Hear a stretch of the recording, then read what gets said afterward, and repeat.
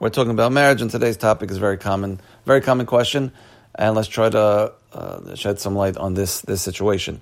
Not this specific situation, but anything of the liking. So we have two parents, husband and wife. They have different views on what parenting should look like. Maybe the way they were brought up, or maybe the way that they were trained, or whatever it might be, or maybe naturally that's the way that they are. And husband wants to be tougher, wife wants to be softer. Even though they've been doing it, but they've been doing the way that they feel, but now it's coming into clash where the wife is saying, you're too tough, why'd you do that? And the husband's saying, you're too soft, why'd you let him get away with that? And now it's becoming the source of conflict in the house. What can they do if this is what they feel is best for their kids? And if you think about it, it's a very, very complicated question. It's not like, where should we go on vacation? It's not a matter of preference for ourselves. When it's for ourselves, we can get advice and we can read up and see how we have to give in and compromise. When we're dealing with our children, in our minds, really, there's no real room for compromise. It's my children are going to either be doing the wrong thing or the right thing, and we don't want to be watching our kids go the wrong way when we feel like there's something we could do about it. So it's a very, very complicated question. It needs to be handled with care. I'm just going to give 3 ideas, so at least if this is happening to you, you can have some form of tackling this subject. So let's get right into it. Number one, the best thing to do, which always is ideal, but we find this very hard, it's communicate in a civilized way. Communicate in a civilized manner. Probably by now, if this has been going on, it's not the first day, and now all of a sudden, wow, what are we going to do in the future? It's probably been ongoing, and now there's a fight about it. That's why the person's asking the question. And now there's a fight about it. It became a you versus me thing, and now you don't listen to me, and you don't like anything I do, and I'm sure that it went further than the actual problem. So, number one, I have to realize that we created 2 more problems. The problem at hand is which mode of parenting the kids are going to get. Number 2, now we're arguing about it, so now we have 2 problems, and now we have a third problem, which is that the kids are not getting anything. They're not getting tough, they're not getting soft, they're getting mixed messages, they're getting confused.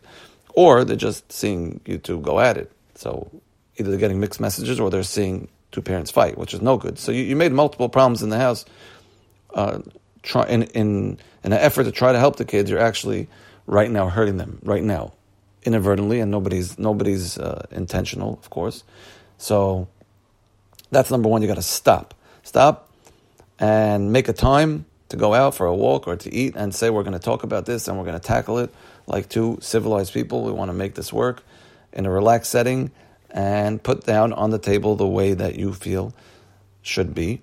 And of course, everybody knows, the person asking the question, him and his wife both know where each other stands, but what can we do about this? Us together, what can we do to make things work?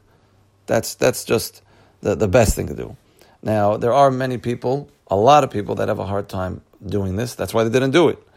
And many times, there's a side note, many times talking to people about relationships, about parenting, about anything, even about chavrutot. I talk to many of my students about their chavrutah that they learn with, and they know exactly everything you're going to say. Yeah, I know I should be easier. I know I shouldn't say those words, but I have a hard time. And I know a lot of people know what to do, but they just really have a very hard time. So I want to give different ideas for different types of people. So a lot of people have a hard time communicating. When somebody mentions something, let's give an example. This example. Let's say the husband would say to his wife, let's go sit down and talk about it nicely.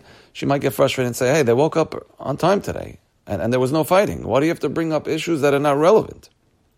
And then he's going to say, what do you mean? But 5 days out of 7, there's a problem, and we fight about this. But right now, everything's good.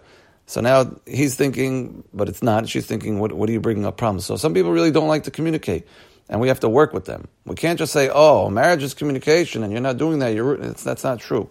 Everybody works and operates differently. So if someone has a hard time communicating because they feel like you're just making problems that are not there, then we have to try something else. Can't just throw our hands up in the air and say, that's it. He's not manageable, she's not manageable. Especially this case where we're dealing with our children. We have to do everything we can to make it work.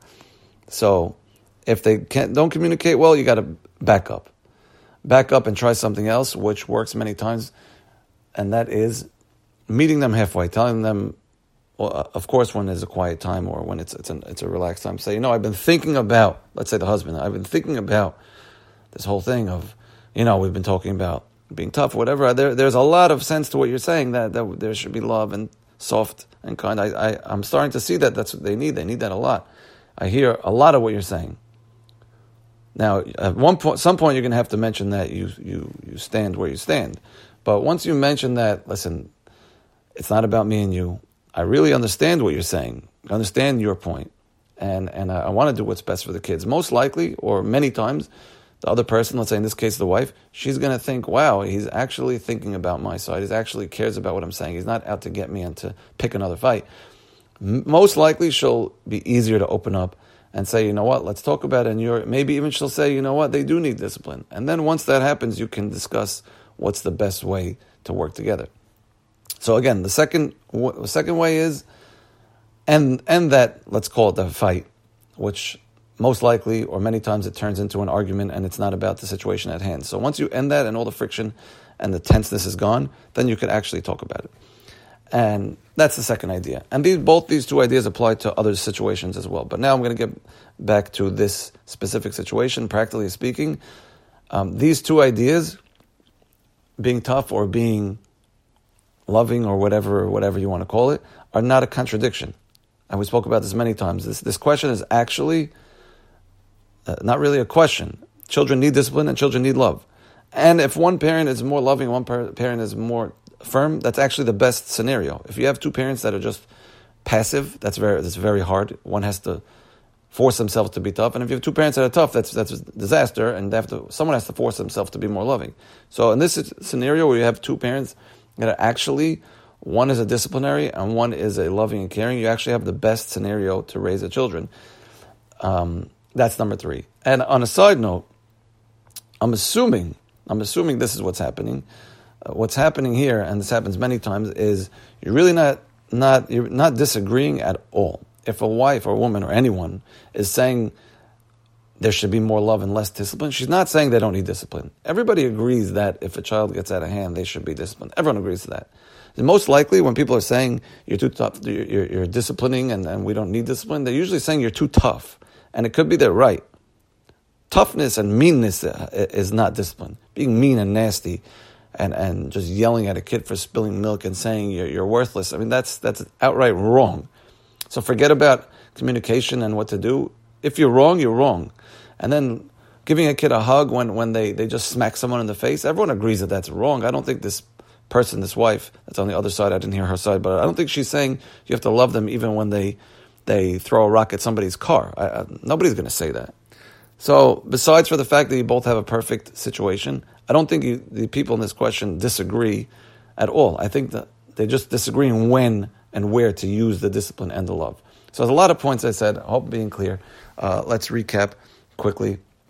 What should you do if there's a difference of opinions that will affect the children? Number 1, sit down and talk about it. If talking about it is hard, someone's got to bend and meet them halfway and say, I hear your side, and let them come back to your side.